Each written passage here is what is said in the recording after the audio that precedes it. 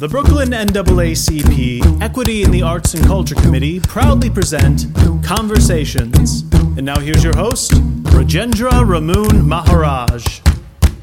Hi, everybody. This is Rajendra Ramoon Maharaj, the third vice president of the Brooklyn branch of the NAACP. And I am so thrilled today to introduce all of you to one of my favorite artists and one of the funniest, talented women, the pride of Philadelphia, Tamara Anderson. Let's give her a round of applause. Thank you. It's so good to be here with you. I love it. I adore you. You know that. And I wanted to start with, obviously, the world is in such a strange place. How are you doing? How is Philly doing? Well, so I think like everywhere. So everywhere has its own flavor of how they are dealing with this pandemic, right? And not just the pandemic, but also this kind of like the uprisings, the time for accountability, student protests and voices coming up to the top. And so we are no different, but I will say what has been happening that has been really joyful to watch is in the educational realm. It's been really nice to watch students be really empowered and to really speak their truth, to really like the whole Black at Central, Black at Masterman, Black on the Main Line Instagram that has come out of Philadelphia has really shined a light on the treatment of Black students in private magnet school programs. And the fact that they have found kind adults, as I like to say, who are giving them the space to speak their truth and to hold their town halls and to have their protests. Right? I mean, and not only that, but even they're out there getting the vote. Like I saw two of them yesterday on Instagram, come out here and register to vote. So, I mean, the fact that these are 16, 17, 18-year-olds, some are 15-year-olds, it is powerful to watch because I am a true believer that we should listen to our youth, right? Like we should not ignore them. Like those intergenerational conversations are really important. And then in the artistic side, there has been, so we just actually just recently appointed here in Theater of Philadelphia, Lanisha Miller White. Is it Lanisha? Yeah, Lanisha Miller White, I want to say. She is a black female artist who used to be at Theater X, who is going to be the new director for Theater in Philadelphia. Wow. No, I was like, what? So this is great because she has been definitely one of the people putting the work in where believes that art should always be a form of activism, right? Mm-hmm. And they have her and a group of some other actors have just recently formed, I don't want to get the name wrong, it's either the Black Theater Alliance or it's the Black Theater Philadelphia Alliance. It's either one. And basically we have like a Facebook page and it's now a private page, but it's a beautiful space for community building, people to talk about what's happening, people to talk about how things have made them uncomfortable, how some theaters have started to have these conversations around diversity and equity. Some have been successful, some have not, right? I mean, it's what comes with the terrain, right? But as always, my whole thing in it is, so what's next? What's the big picture here? So we tear down these things and we tear down these pillars. What do we replace it with? Right. Yeah. And so something that I've been working on with a local production company, Juniper Productions, is this creation of a virtual space dedicated to Black female artists. Wow. And I literally, I had the idea after several meetings, also out of New York, has started the National Black Theater Caucus. Yep. And so I've been on a few meetings with them and I've had meetings here and it's like meeting. And one thing that I have noticed is that there's a lot of people in theater who are waiting for things to go back to normal. And my concern is that isn't going to happen. And what is normal? Because for me, it didn't feel normal to begin with. let's tell the truth. Right. So I was like, what's normal? I mean, parity, equity, opportunity, access. Right. That one Black History Month show in February, right. With the same Black History writer. Yeah. You're like this. Oh, it's one out of like everyone. And also like, oh, you had a list of like Black creative people that's been around for 2 years. I never knew that. I would have hired from that. You could have Googled it. It's it was public. It's a domain. And so one thing so I started talking in my head about this virtual space. So of course, I do TV, I do film, and I've been getting a lot of commercial auditions since I've been home. Hence my wall, or hence my fake wall, or hence, this, or my daughter coming out saying, "Are you going to turn that in? You probably should do that again." I'm just like, oh, okay. I was like, take two. She's like that. Like, take advantage of these takes. Come on, do it again. You want to book this job. And I was like, oh, okay. So when seeing all this, one thing I'm blessed is that I already have both my feet in the door, because they literally are calling people they've already worked with. Let's be clear. But it also made me realize Black women have been fighting for a space all the time. And so I wanted to provide a virtual space and provide workshops. Like, how do you make your show pop on camera? Especially now that both unions have no idea what to do with us. And one of our unions is half of them are furloughed. It's like, this is a time to really build. And like, I signed up to be on a committee for one, because usually I never had time because I was working all the time. But now I'm like, let me be in these conversations while you're making these decisions about my life and my pension. You know what I'm saying? Hello.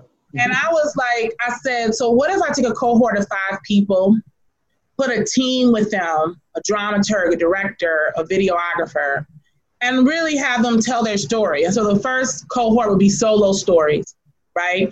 I've gotten some theaters who are like, yeah, they can come film in our lobby. Yeah, they can come film on our stage. They can do some stuff on the street.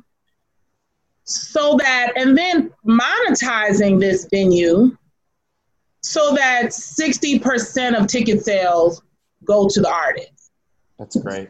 As opposed to what can I, and also empowering them, giving them a national stage. Mm-hmm. Because a lot of times what I have found is some of the conversations, not just here in Philly, Chicago, it has a lot to do with the fact that actors of color always isolate themselves, like silo themselves in a space, right? Whereas if I don't get work in a city, I'm like, deuces. I'm going to go to another city and work, right? Because I believe in the power of travel and a free hotel room. Like, I have no problem with that. Plus, I don't even think half of this dreaming I've been doing would be possible if I didn't have a national network. Yeah. And I also think we can learn from each other, right? Like, what do we do in our regions that we don't do in this region, or that type of stuff? And how can I really tell my stories, and really giving a place for like trans women of color and Black women so they can really sit in a space and tell their stories and empower. So basically what's happening is this pandemic has really encouraged me to put on my producing hat.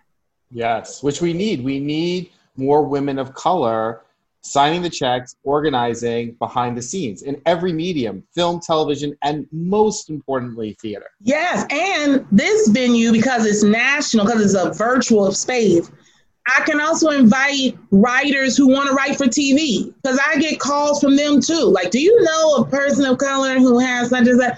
I'm like, yeah, they're in my back pocket. Let me pull them out for you. But now I can invite these producers and change makers into a space to see the work of Black artists, specifically Black female artists with that lens that don't always get seen in the public.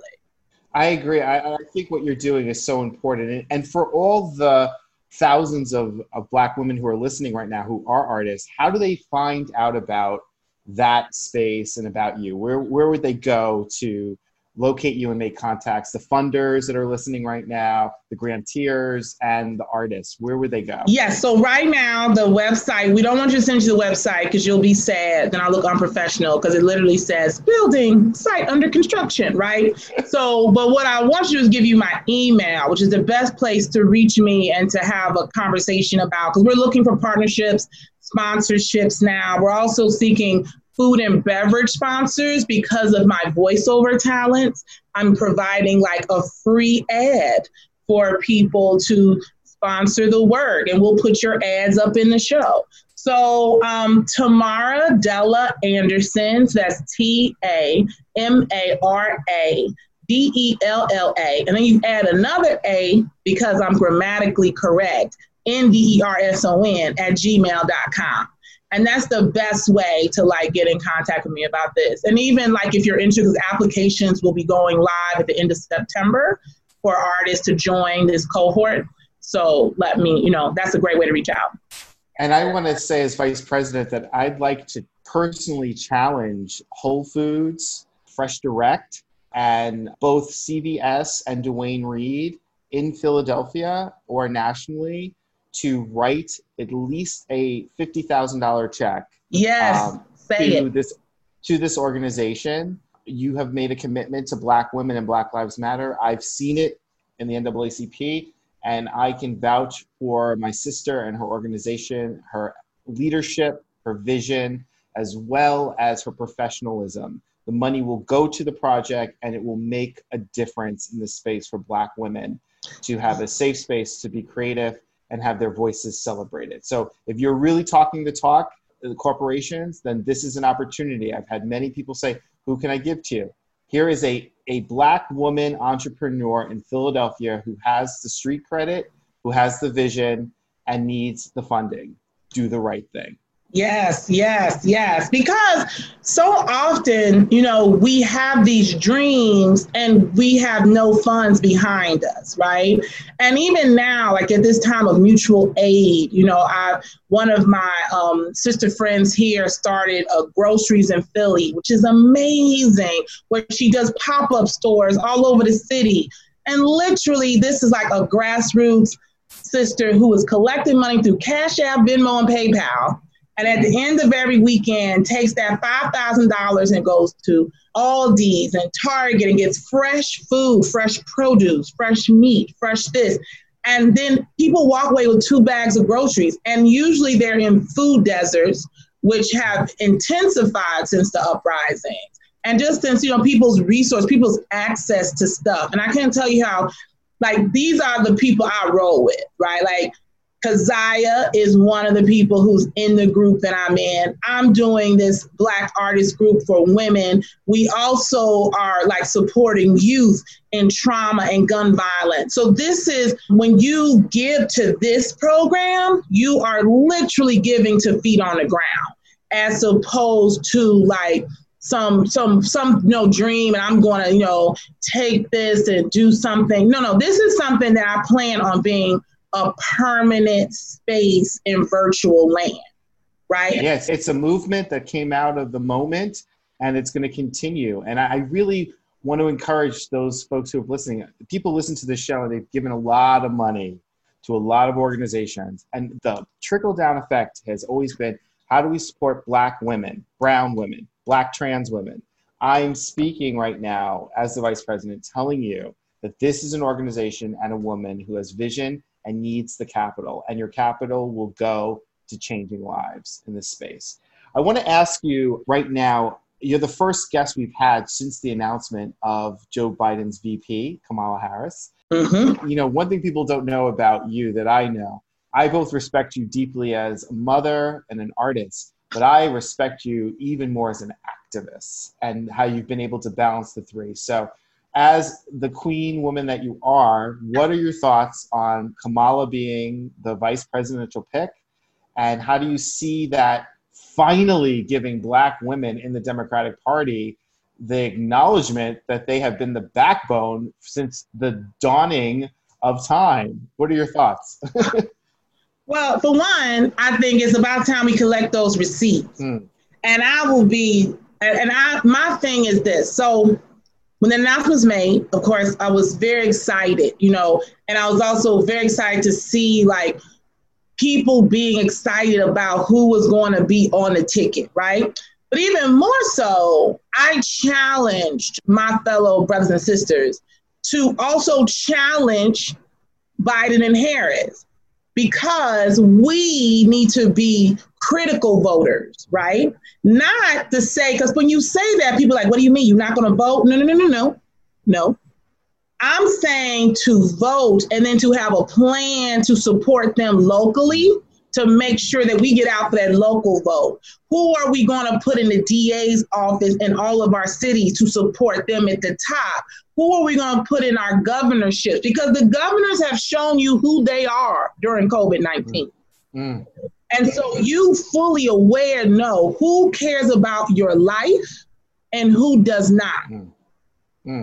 And this is the time to really teach civics again in your household, to really talk about the fact that Black women have saved the very lives of this country in their voting practices time and time again. And they would have saved the United States from this last debacle, but more people kept wanting to vote for somebody else because 80% of Black women went out to vote. Yes.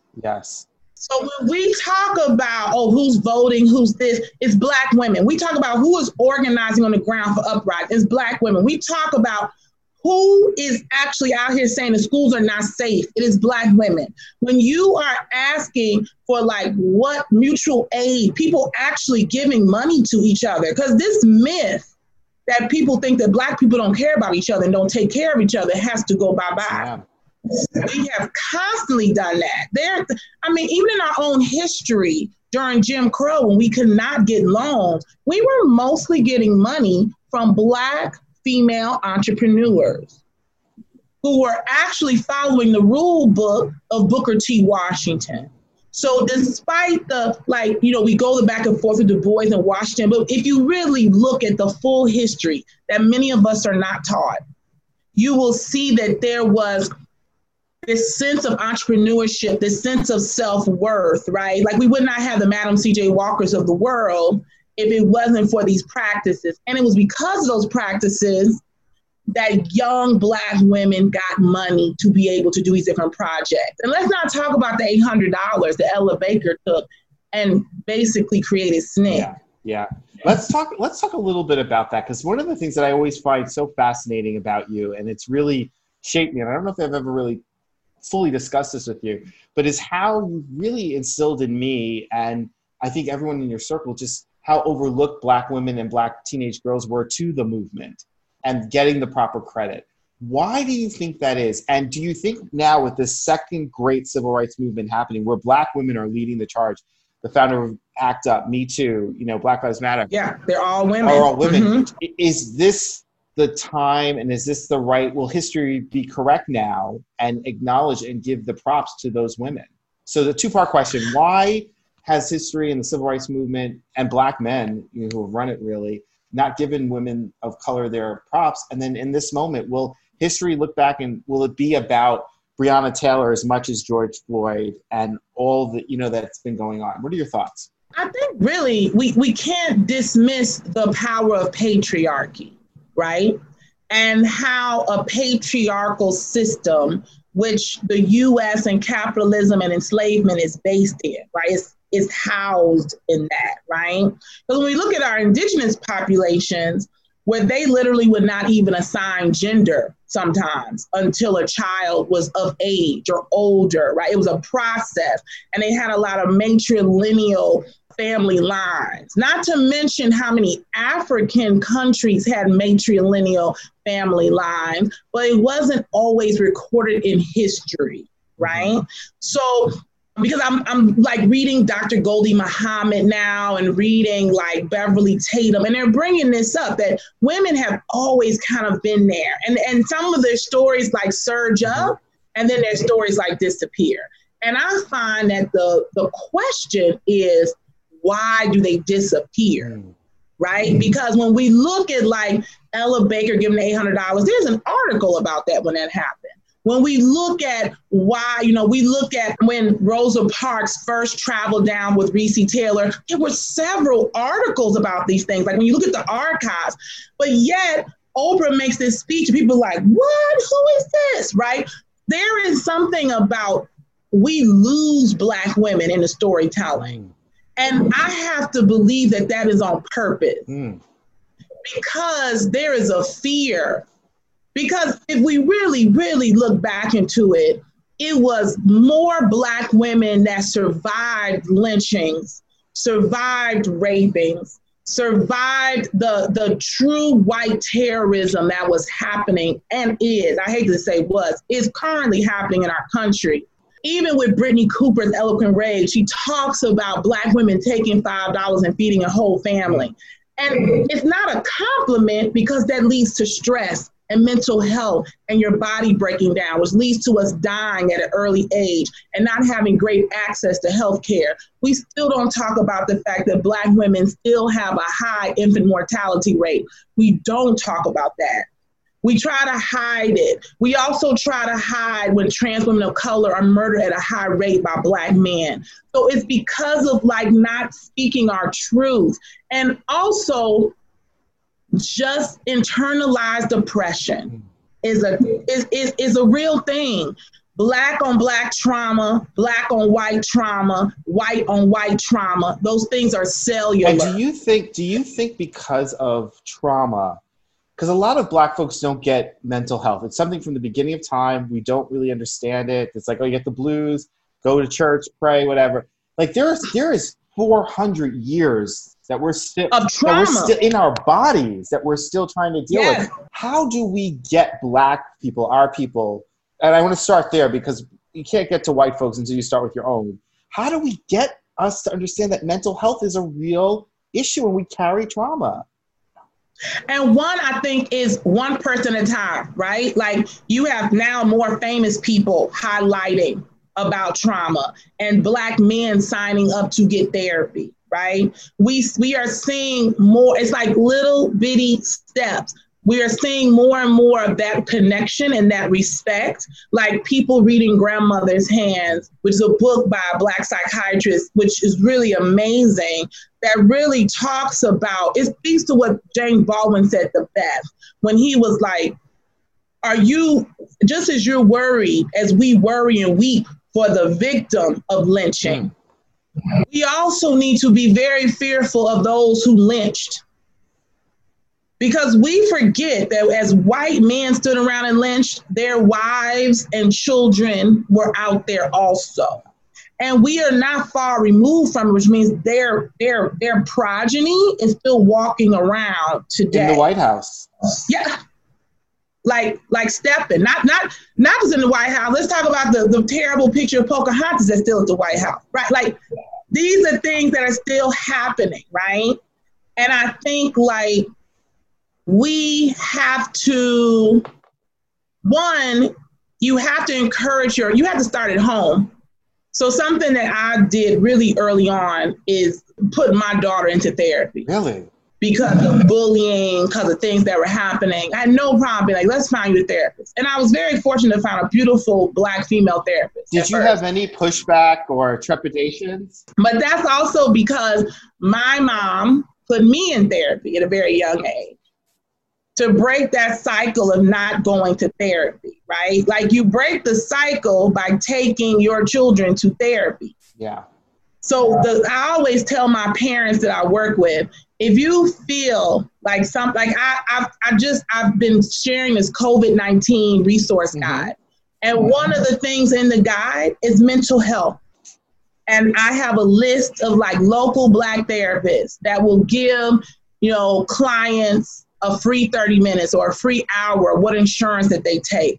And I can't tell you how many people have emailed me or called me and been like, even in secret, I was never thinking about it, but when I saw your post, I felt like, oh, maybe this person will understand me. Because some of it has to do with, not a lot of us practicing mental health care. And so sometimes, there is a large realm of racism and sexism that exists in the realm of mental health care. And so we also, just like we have to, eradicate it from our health systems, we also have to start eradicating from our mental health care system so that more of us will go, that more of us won't feel like you don't understand my story, right? Like that's why there's a call for more Black women to be social workers and to be licensed therapists and to do this work. But they will tell you they see more women than they do men. If you were addressing, because one of the things that I also deeply admire about you as a scholar, if you were addressing a room full of Black women and Black men who are like afraid of mental health, what is the top 3 things you would tell them today about why it's important? And it's not for rich white women and rich men, like why we as a people need therapy. I always start with, how often do you feel the blues and want to go to sleep and hide under your bed? If that's more than 5 times a week, then you deserve Black joy. And you're only going to achieve Black joy by healing your mind and healing your spirit in a really real way. How many of you out here from broken relationships and you're like, I just wish that I could meet somebody, or I wish I could meet somebody with a like mind? That comes from you. That comes from a healing that you have to go through and commit to.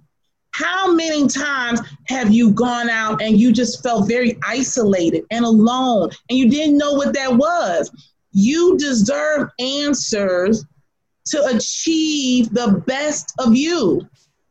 Like, how many of you want to be better and you don't know how to get there? And I'm not talking about like money or a big house in the hills. I'm talking about literally waking up in the morning, looking at yourself in the mirror and saying, it's okay. Right. I'm okay with what I see.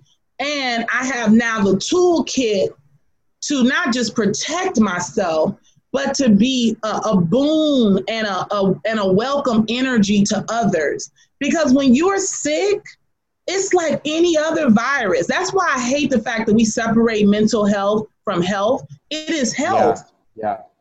Just like you take your insulin because you're a diabetic, you need to lay on that couch and get some help for your mind. And wouldn't you say, even when you're carrying your child, that because of the history, there's a certain amount of that Black children, Black boys, Black little girls, babies come into the world with that our white counterparts don't. I know there have been studies on this. I know Gerald Pittman has done one on embryo, Dr. Pittman, and I'm just wondering, like, why we don't acknowledge that.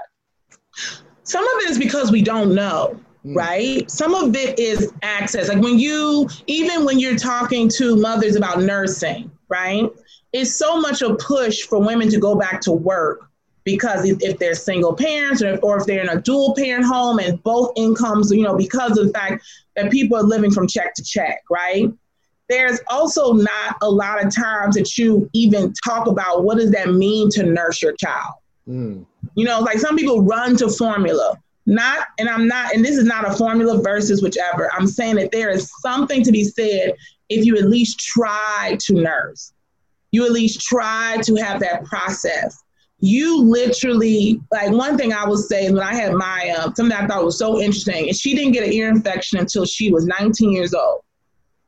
Why? Because I passed on probably every antibody I had when I was nursing. But even with me suffering from postpartum after having her, nursing helped lift my mood.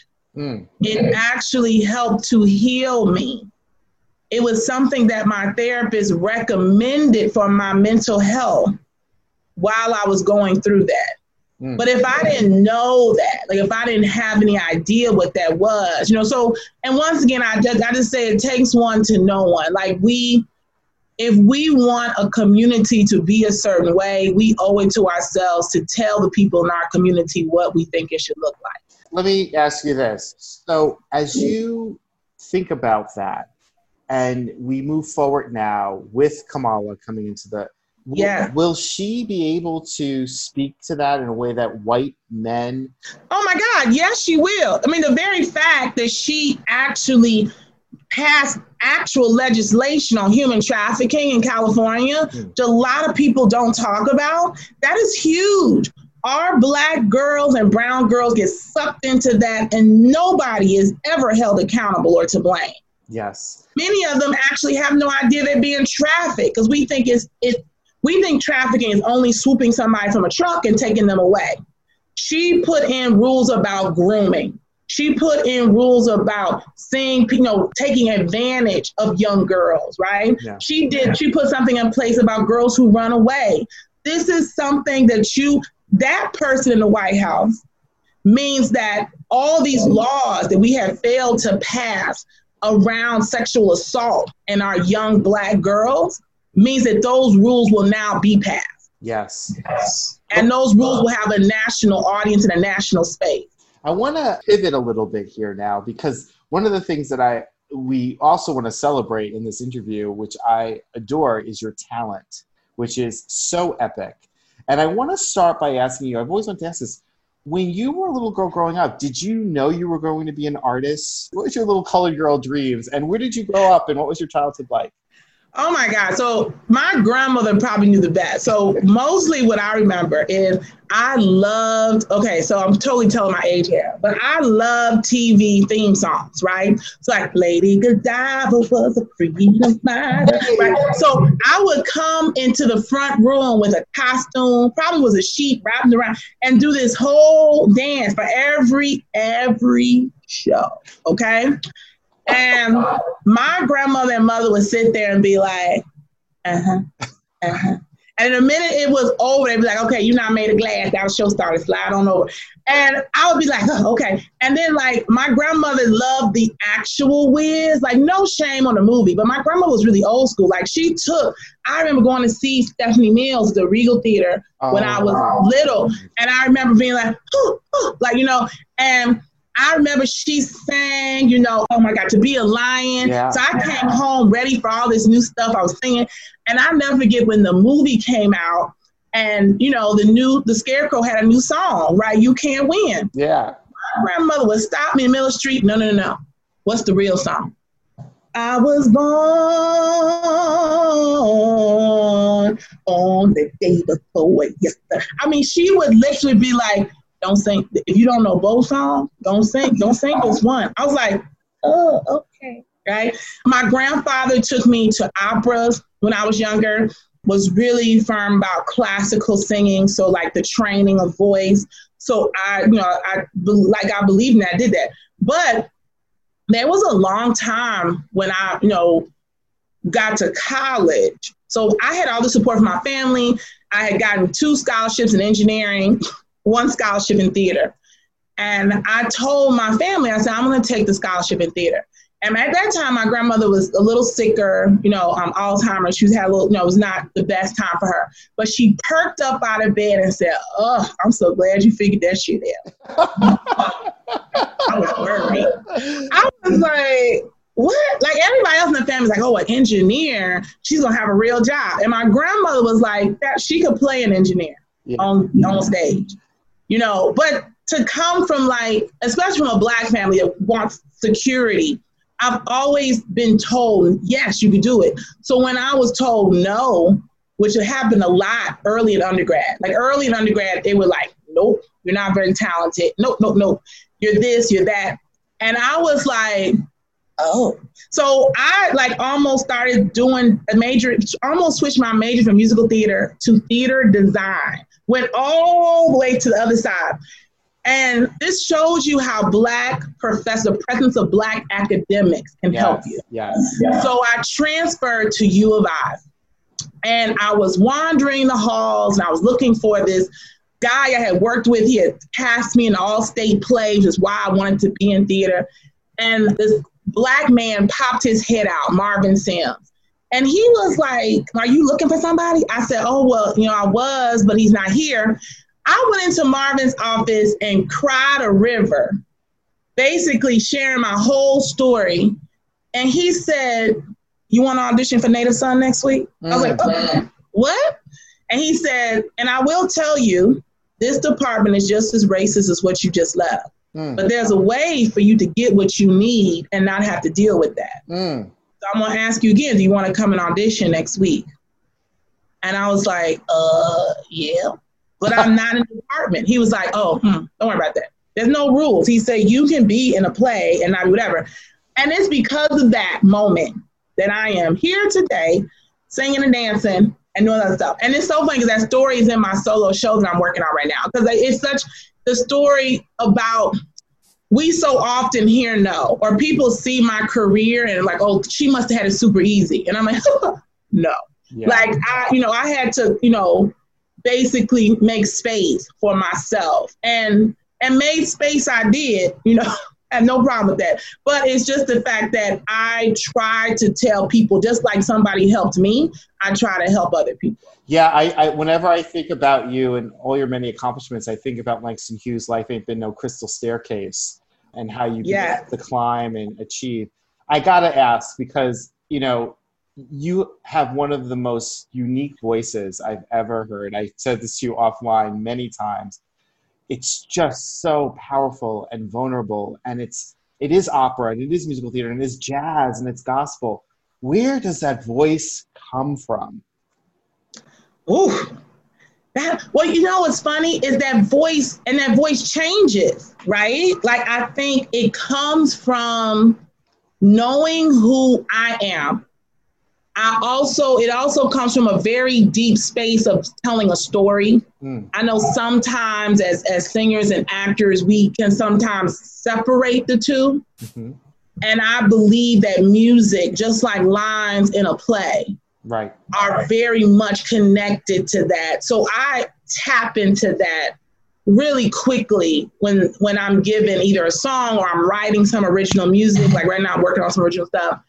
And it's funny you say that because people will say, oh, like I didn't expect that. Like it'll come, like for me, it comes from tapping into telling the story and making sure that, I know I'm in a good place when I feel it like all right here, right?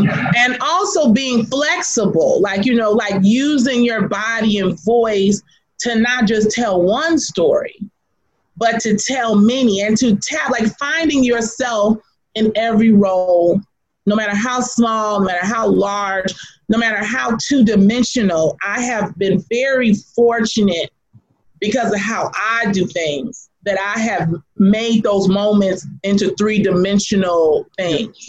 Yeah, I have to tell you, over my career, which I've been very fortunate to work with some of the greats, that I consider my time with you to be such a blessing. Anytime I get to stand with you in a rehearsal room or be blessed with that angelic, magical, anointed voice that God has given you. But there's another side of you that people might not know, is that you're a great comedian. Where did comedy come in? Because, most leading divas, they can sing their face off and they're dramatic, but you can do the drama, you can do the comedy, you can sing your face, and the politics. Like, where did the comedy come from? I think it's so funny because, I've always been the one to crack a joke when stuff gets too much. And it's not because some people think you do that because like you're uncomfortable. I think when I was little, I did it because I always like to see people laugh, right? I always like to see people feel good about something. I didn't like to see people feel pain, right? And I came from a really funny family. I mean, my grandmother was hilarious. My grandma was a pastor. And so of course people were like, oh, she's a pastor. She's supposed to act certain way. Okay, my grandmother gambled every Saturday night before church. She had literally a bid whiz party at the house with people from church. So she would basically take all their money before they got to church. And then we get to church on Sunday and she'd be driving super fast. And she would test trucks next to her. Be like, I wonder how fast he going. He got to go faster than me. And I'll be holding on to my life in that front seat with her Bible and usually a cup of coffee, right? And I was like, this is dangerous, Grandma. You're going to kill us. Told you, shut up. It'll be bad. The funny story I ever had, a motorcycle cut my grandmother off on the way to church. And my grandmother sat up next to him. They both got to the light. And she was like, roll down the window. So this was before you had automatic windows. So I'm like, okay. And I'm thinking, oh my God, what is she going to say to this man? And she leans over to me and says, you got another one of those at home? And he was like, what are you talking about? You got another one of those at home? She said, because you must have another body at home. So when I bounce you out of that body, you can jump into another one. I said, and then scooted off when the light turned green. And then literally seconds later, you heard this. And Jesus said, he will welcome you into the garden of love and abundance. And I'm up here sweating bullets, sweated out my little press and curl like this. Leaning on. I was like, oh, Lord, what happened? Oh, my God. You are so... So between that and the fact that, you meet, like being a teacher, oh, my God, I've had students say the craziest stuff. And I'm just, I just think it's funny. And they don't know to do with it because they think that they're being threatening. And I was like, oh, that's right. You're trying to tell me off. I'm sorry. Go on ahead. What were you trying to say? Wow. The experience. And so, and then they'll come back and say, Miss Anderson, I'm so sorry, but I was so tired from this morning. I didn't mean what I said. I know. It's okay. They were like, because you don't never get mad. I'm like, well, yes. Yeah. No, I don't.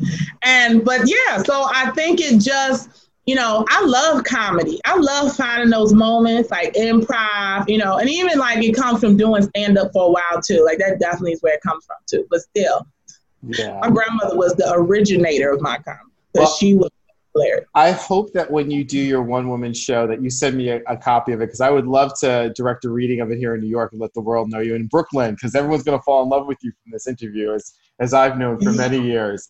I want to talk to you a little bit about, because you've been very open about, being a mom and having a child and the balance between career and motherhood. There's a lot of Black women in Brooklyn who are single moms who wrestle with both career and motherhood.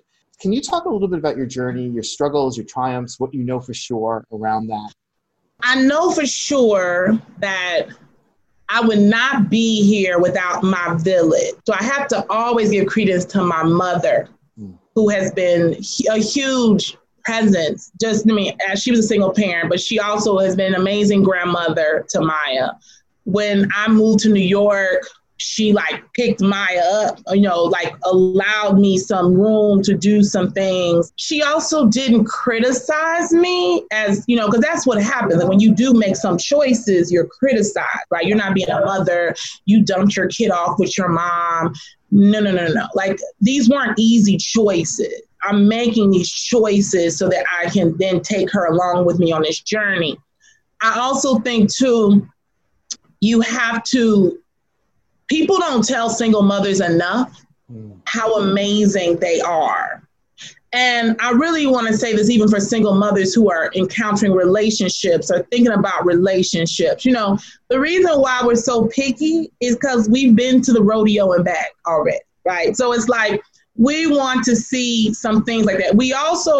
You also need to depend on your sisters, not your biological sisters, because I'm an only child, but I have lots of amazing women who have watched Maya for me while I was at an audition, who has, made sure that I had a meal when I was depressed and sick, or made sure I had some money to get to the next job, even though I was in between spaces, or even has provided a roof over our heads, right? And because of that, I have tried to play that forward as much as possible. But I also think sometimes as single mothers, we think that nobody's there to help. And there might, whatever friends you have, it's gathering your friends, making sure you hold on to your sister circles. Take time to see some adults, even when your children are small and babies, because you need to have that balance of who you are as a woman, especially a Black woman, and how that balances with who you are as a Black mother. Because your kids see that balance. My daughter has grown up into this. Sometimes I'm utterly amazed at what happens all the time with her, but I know that is a direct result of me being in her life, her grandmother, her aunt, some of our cousins, and definitely many of my sister friends being in her life.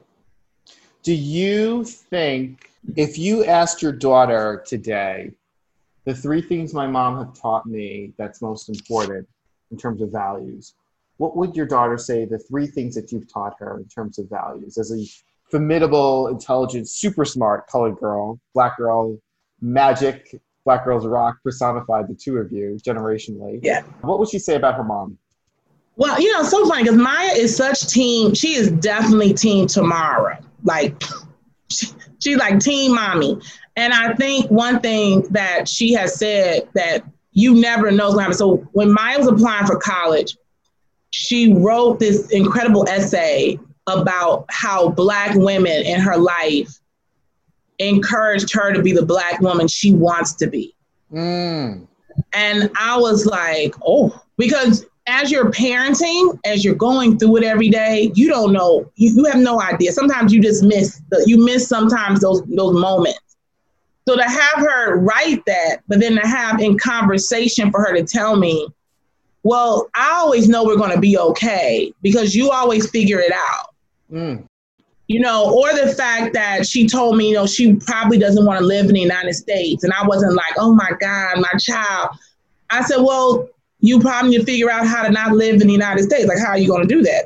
And she was like, no, that's what I'm thinking of. Like, we have these she has also taken the family tree, like way back to like the first person in our family, Sarah, and has been writing these short stories, these memoirs, been very much asking about how does history, she's very fixated on like women and how women and their juxtaposition with males in our family.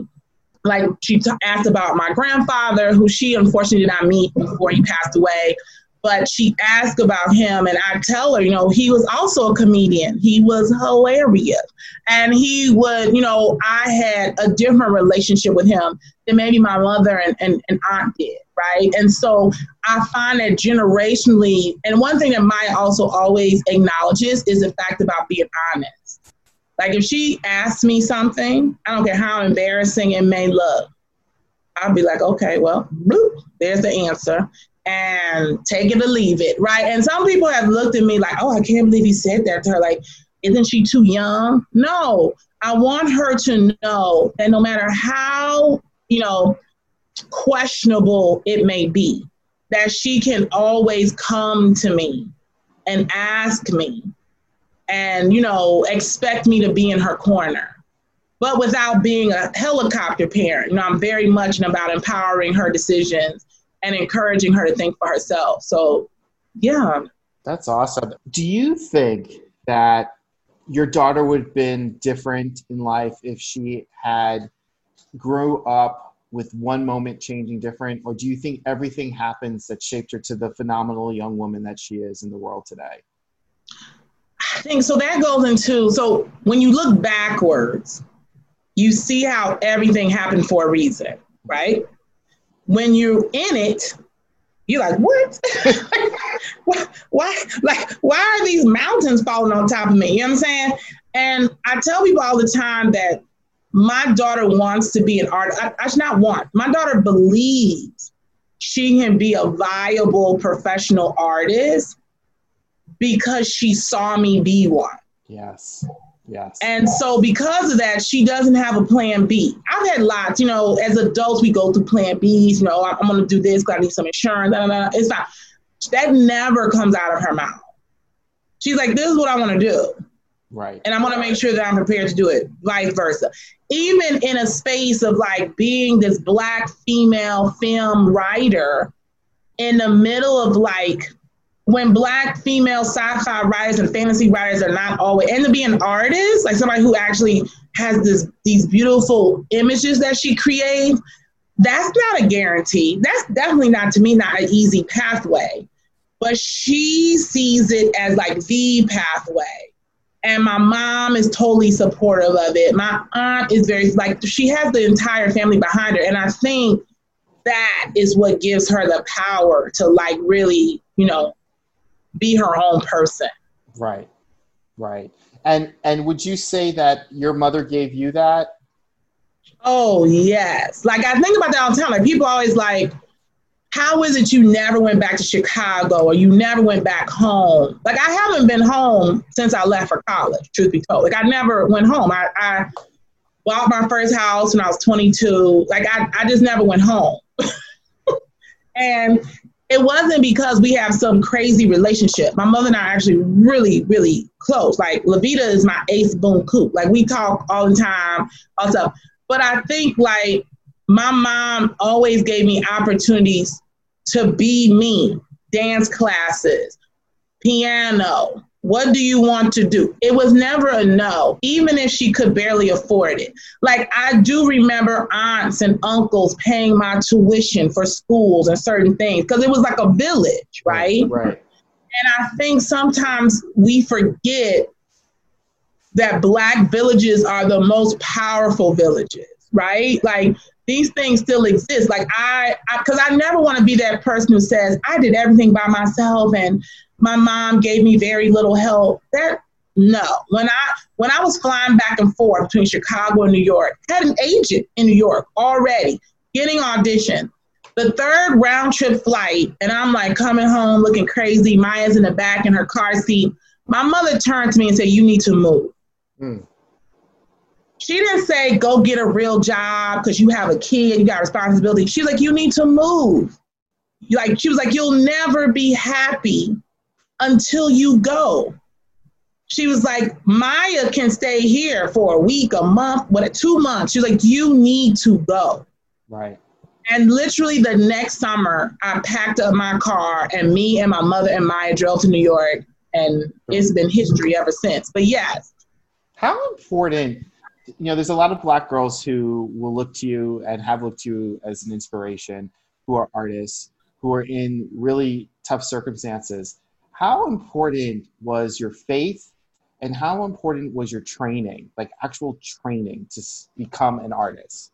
Oh my gosh. Well, my faith is the reason I'm not cuckoo for Cocoa Puffs, right? Like my faith, having that foundation in God and spirituality. So my grandmother was a spiritualist minister. She was like one of the first Black women to be ordained in the Church of Spiritual Metaphysical Teachings in Chicago from Reverend Cobb. Wow. And one of the things that doctrine practice it combines all of Christianity, but with a strong sense of meditation and auras. Like I probably went to more seances than I probably went to church with my grandmother. Wow. But I think like that belief in the beyond, that belief that you are a part of something bigger than you is what always grounded me. Even at school when people were terrible and mean and bullying and nasty, I knew I could go to my dorm room or go to my space and light a candle and pray and recenter myself and refocus. And usually that time the answers came. And most of the answers were, if they're not going to let you be in dance ensemble, then go choreograph a piece and put it in the concert. Oh, okay. So boom, there it is. That's what I would do. And then it became like I would face every no with making a yes. And training is a part of that. If I hadn't been taking dance classes since I was 4 years old, continued through the time I was 17 years old, my high school theater program was actually pretty amazing. Like, it was actually pretty hardcore program. Like the fact that I went through that program in high school, the fact that my grandmother believed in everybody learning how to play an instrument, that was like a rule in the house. So learning how to play the piano, learning how to read music, learning how to be creative. I felt like I always brought preparation to opportunity. Yes. Which means my work ethic, that's one thing that I'm really adamant about as I twitch my eye is work ethic. Like, what are you bringing to the table? Are you accountable? Do I have to chase you around when I asked you to write these 3 songs? I'm not. I'm going to hire somebody else. Yeah, that makes sense. And knowing you in the rehearsal room, you're the first one in and the last one out. I mean, you really take your craft and your professionalism so serious. Would you say, because there's a lot of talk now with Black women in the entertainment industry, that where are we, in your opinion, and in the theater, and you've worked in film and television, with colorism between, like, where are we with that in the Black women? Everyone's saying this is the year of Black women with Kerry Washington and, all these nominations and Viola and Regina King.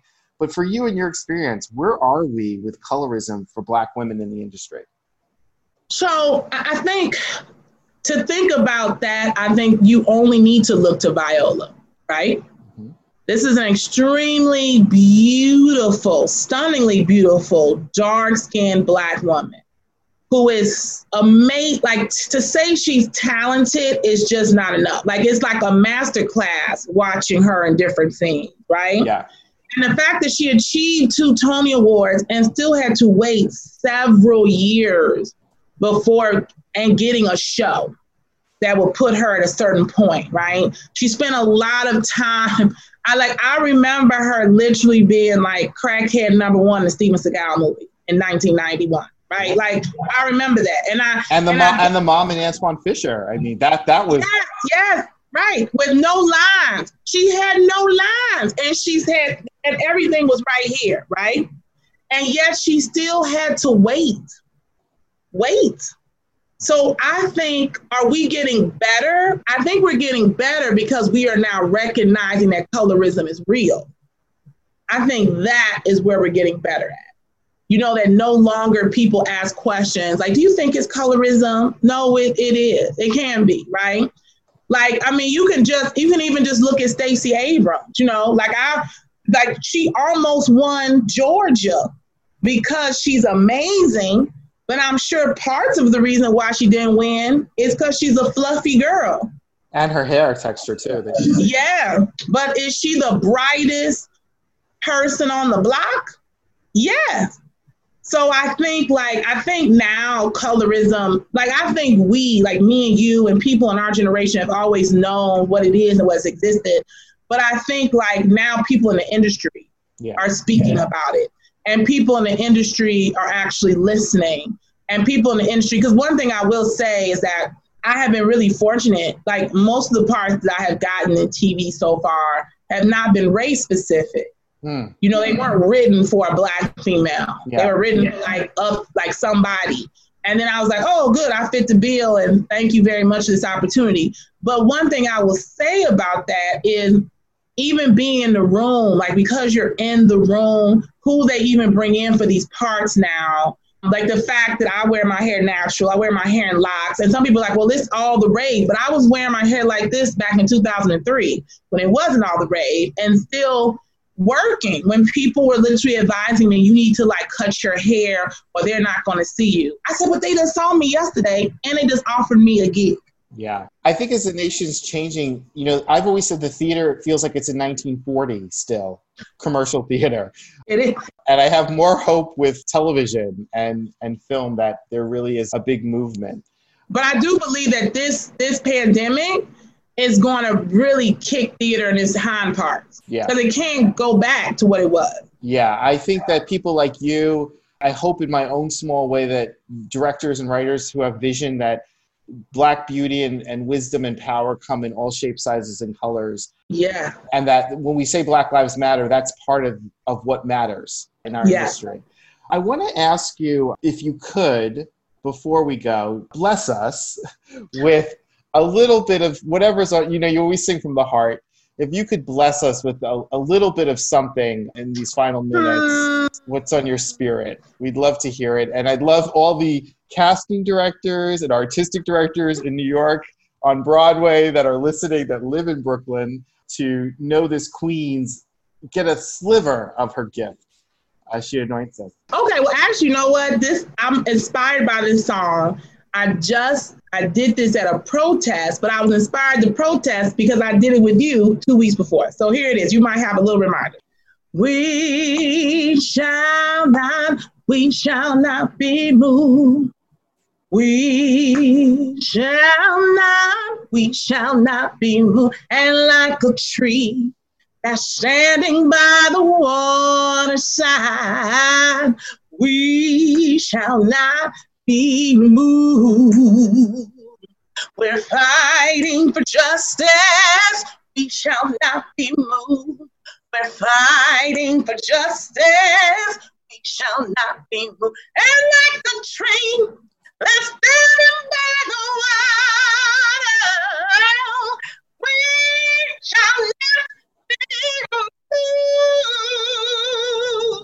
Bravo! Bravo! Bravissimo! Magnifique! Magnifique! So I just want to say that this hour has flown by and how blessed we are in Brooklyn to have spent it with you. And I want to remind all the folks, the funders and listeners and casting directors and agents and folks who have just fallen in love with you, how they can reach you. How do they reach you? Okay. So I'm going to give you two places. One is my website at www.tamara-anderson.com. You can reach me through my contact page, or you can also reach me on Instagram. I get lots of tags on there and love. I actually have an Instagram channel for quarantunes where I'm singing every day, basically. And I have an Instagram channel with self-tapes. So like I show you bloopers from my self-tapes. It's really fun. So you can like look at those. But that is at tamara.della.anderson for Instagram. And then you can also always reach me by email at tamara.della.anderson@gmail.com. And you can also check out my IMDb page, which is the same name, Tamara Della Anderson. It has all my credits, my most recent one with the Blacklist and things like that. So, yeah. And that's also a great way to reach me about my program that's coming up too. Yes. And I want to say that we'll put all of that on the site. So I know that it's a lot of information, but I really do want to say to all those funders who really are trying to support Black female entrepreneurs that my sister is a woman of vision, of class, of talent, and of heart. And no better person should receive your funding than her. And I also just want to say to all my fellow artists in New York and Broadway and off-Broadway community, my God, can we give this woman a Tony already? She is fantastic, and she is such a bright light in the world. And I just want to thank you, sister, from the bottom of my heart for being such an inspiration, such a motivational person to me, and such a teacher to me. You know, people often say, you know, Regenda, you're a leader, you're a teacher, but I am taught, and you are one of the teachers to me. So thank you for being part of my life. Thank you for enriching my life and enriching the world through your craft, your talent, and most importantly, your formidable spirit. Oh, thank you so much, Regenda. I love you to the moon and back. Just such great energy. I love the fact of your vision and that it has always actually been very feminine centric, yes, which is always missing, but also more so because you're just my brother from another mother. So thank you so much. Amen. I'll always be your Baldwin if you'll be my Hansberry. That's right. All right. I love you. Everyone, thank you for listening. Thank you for being part of our journey today. I know the world is a very crazy place, but these conversations with this type of humanity that my sister brought today remind us that we're not alone. So the struggle continues. Keep your eye on the prize and be kind to each other. Peace! The mission of the National Association for the Advancement of Colored People, NAACP, is to ensure the political, educational, social, and economic equality of rights of all persons and to eliminate race-based discrimination. The Equity in the Arts and Culture Committee seeks advocacy for artists in the borough of Brooklyn, builds bridges between funders, artists, and arts organizations within the borough of Brooklyn, promotes and presents events that celebrate diversity, inclusion, and the core mission values of the NAACP, celebrates artist-driven, radically inclusive, and fundamentally democratic art of, by, and for all people, especially those in the borough of Brooklyn, creates educational opportunities that support arts learning, affirms and celebrates diverse cultural heritage, and extends its work to promote equal access to the arts in every community. If you would like to know more about the Brooklyn NAACP and how you can become a member of the community, visit our website at brooklynnAACP.org. That's brooklynnAACP.org.